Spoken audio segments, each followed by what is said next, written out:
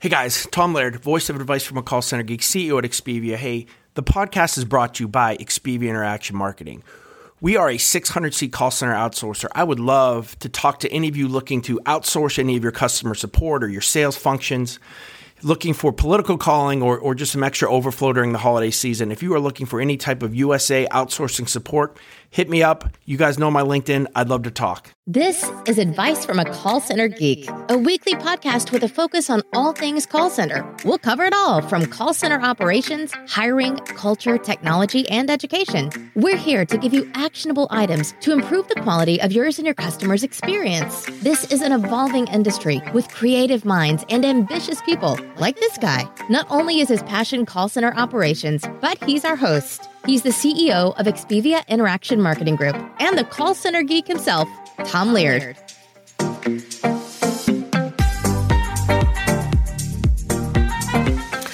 Welcome back, everybody, to another episode of Advice from a Call Center Geek, the call center contact center podcast, where we try to get you some actionable items, take back in your contact center, improve the overall quality, improve the agent experience, hopefully improve your customer experience as well. My name is Tom Laird. I am the CEO of Expedia Interaction Marketing.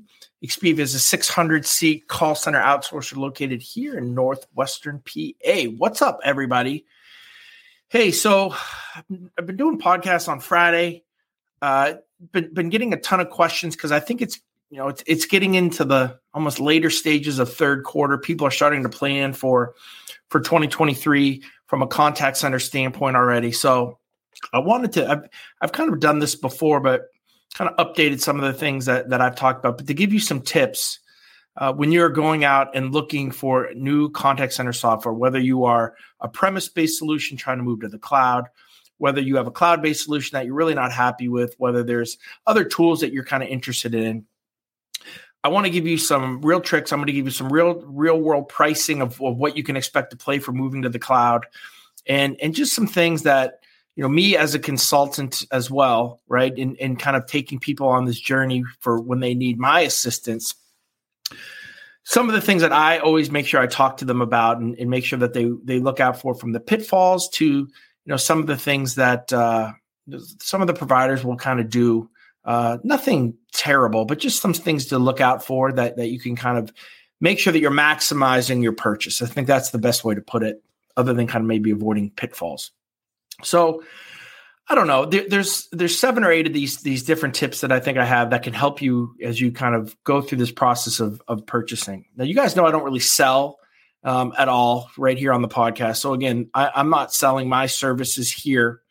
But for the first thing that I want to really talk about is you need to find an advocate. You need to find what we call a broker, a consultant, a referral partner. You'll hear all those different words, especially if you're maybe a smaller contact center, 100-seat or under, that doesn't really know what's out there, right? So whether it's me, whether it's some other awesome people that are out there that can guide you. I mean, there's organizations obviously just set up to do this.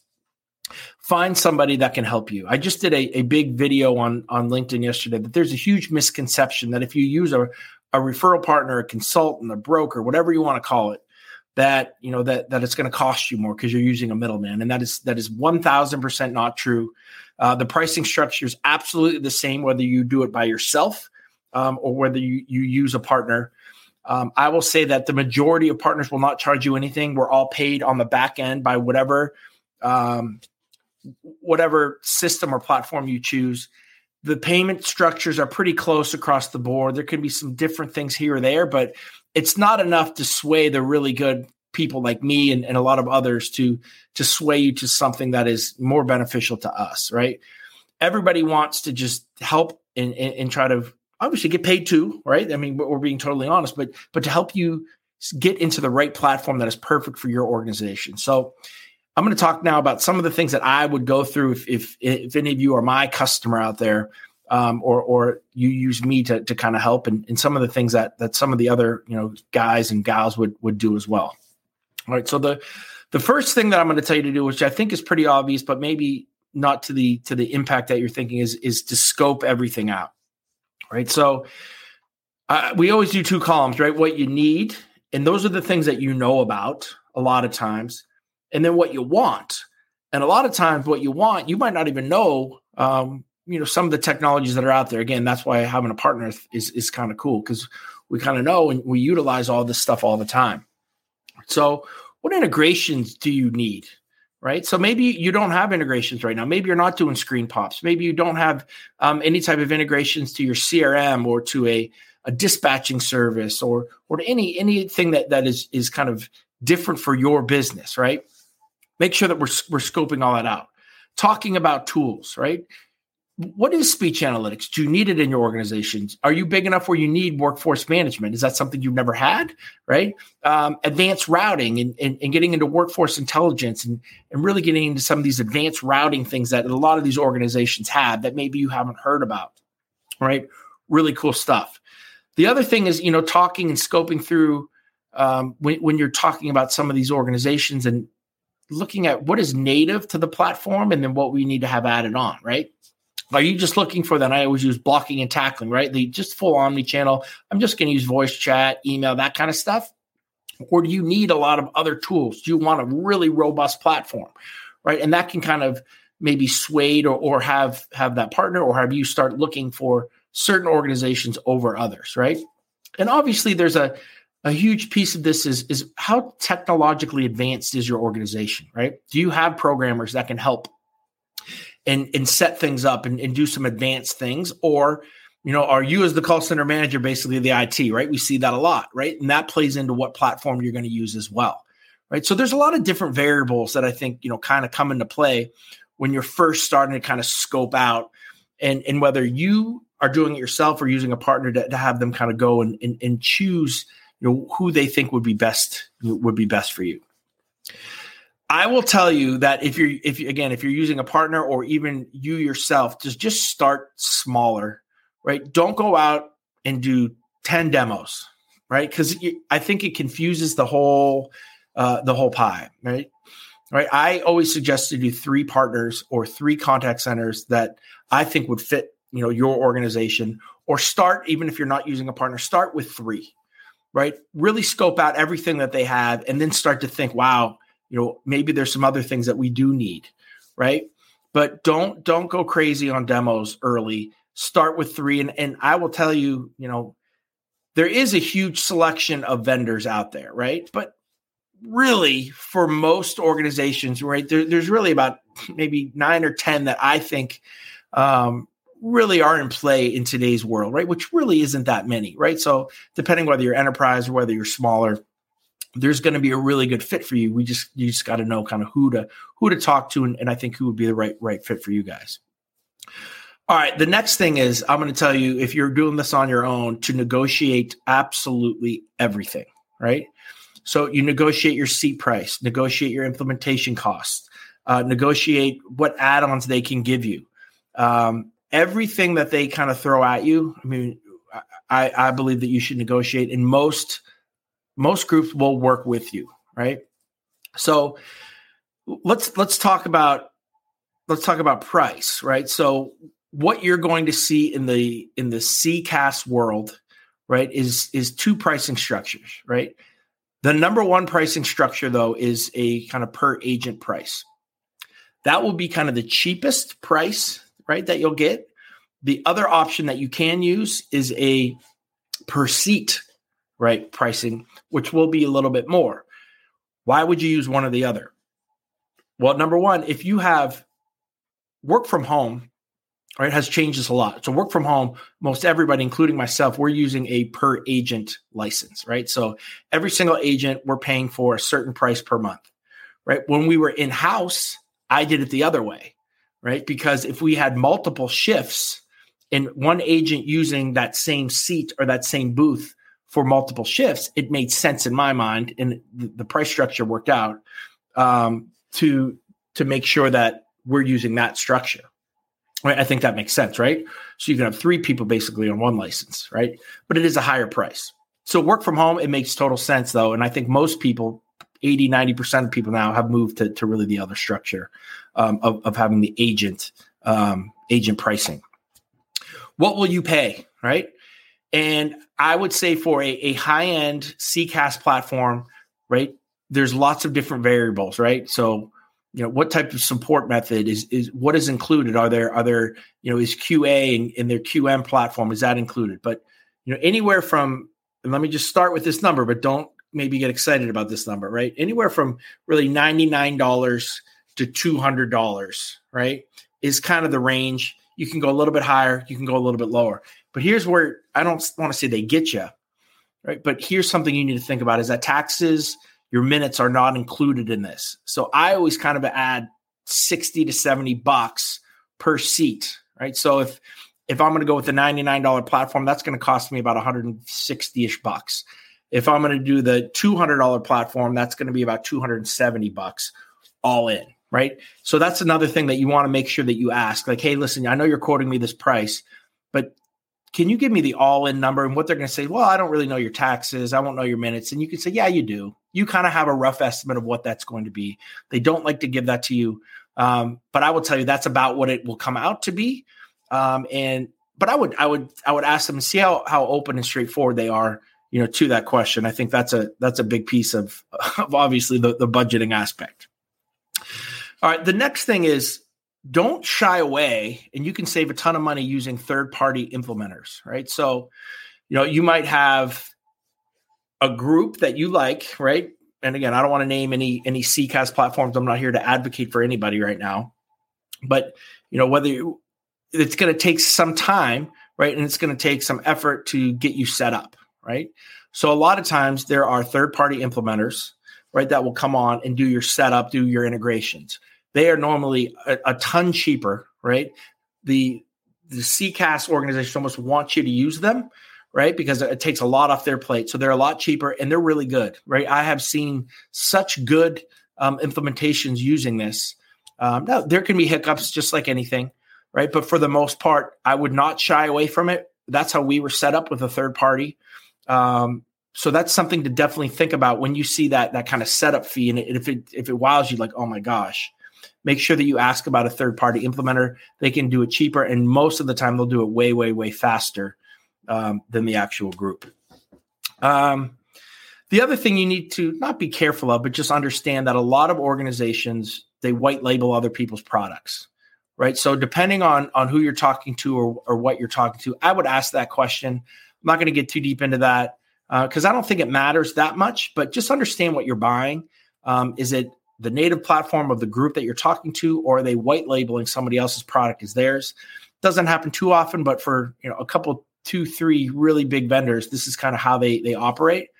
Again, I don't think it's bad, but I think some things do get lost in translation between the two organizations sometimes. And so that's, again, a consultant or a referral partner will know this stuff, right? And they'll kind of be able to guide you with that. The other thing is a lot of organizations, and I see this all the time, right? They try to get too cute with it and they send out this giant RFP, right? And they send it out to all these 10 different vendors, and maybe they get 7 of them back and they have no idea what they're looking at, right? They don't really understand what the stuff that they're getting back. So if you're going to do an RFP, make sure you have some hardcore call center telephony guys, IT guys on your team that can kind of translate what you're getting. Because a lot of times you don't know what you don't know. You don't really even understand what they're talking about. And what I've seen so many times is RFPs go out, they come back, everybody's petrified because they don't really know what they're doing. Then they talk to somebody like me or talk to a group. Then we go through the process this way, having these conversations, doing those demos, and they're like, oh my God, I get it. So again, for huge, giant contact center software, I get it. The RFP is a process because you probably have the people in place, but just understand if you don't have the people in place, an RFP is kind of, it can sometimes just drag things on and really defeat the purpose.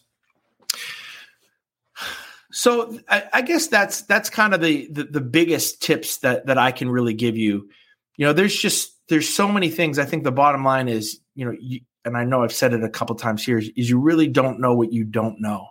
There are so many amazing pieces of technology that are out there now, that your wish list, your dream, right, from a platform standpoint, can come true.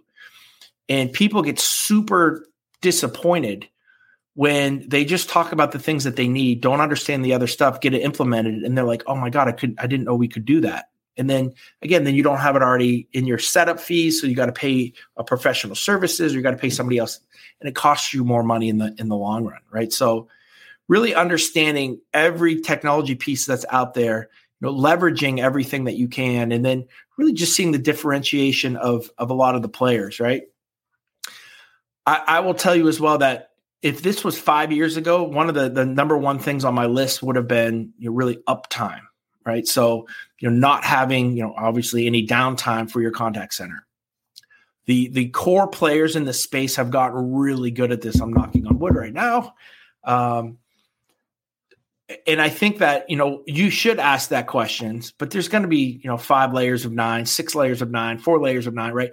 They're up a ton. And I don't think that is as big of an issue. It's definitely not for me now.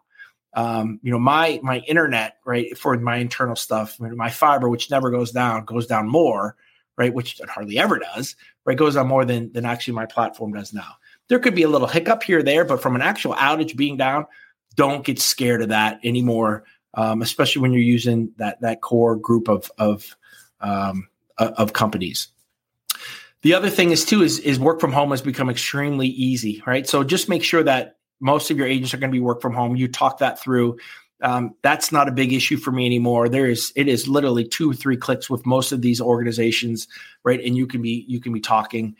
Very minimal internet is needed, right? 3 to 5 megs, right? For some of them. Obviously, it's preferred that they're wired in, but I have a ton of reps that are using wireless. We even use wireless sometimes here, depending on where reps, because we have so much space now that if you want to come in and work in the office, I don't make you work like in call center booth C2, right? You can really go wherever you want and just kind of work from there. So sometimes they'll be plugged in, sometimes they're wireless. Obviously, our internet here is really good. So again, just trying to think through any questions that I normally get. I think those are the big ticket items of when you're looking to purchase. Again, making sure that you understand what you're looking at, making sure that you have somebody that's with you that can take you to tell you the things that you don't understand or you don't know, making sure that you put every possible thing you can, right, into that scope, right, from getting your dream, right? And maybe the dream can't come true totally, but it's going to be way better. So don't just think I got to stay where I'm at. Think way ahead and what you need and add that stuff in and see what it is. And most of the time it's native to the platform. You're not paying for it anymore. You just didn't know. Big example of this is virtual callbacks, right? So many people that have never had a CCAAS platform or been on the cloud wonder, hey, can I get that virtual callback thing where people do, how much does that cost? And for pretty much everybody, it's a small scripting thing that is native to the platform, right? It doesn't cost you anything more. And a lot of people think it does.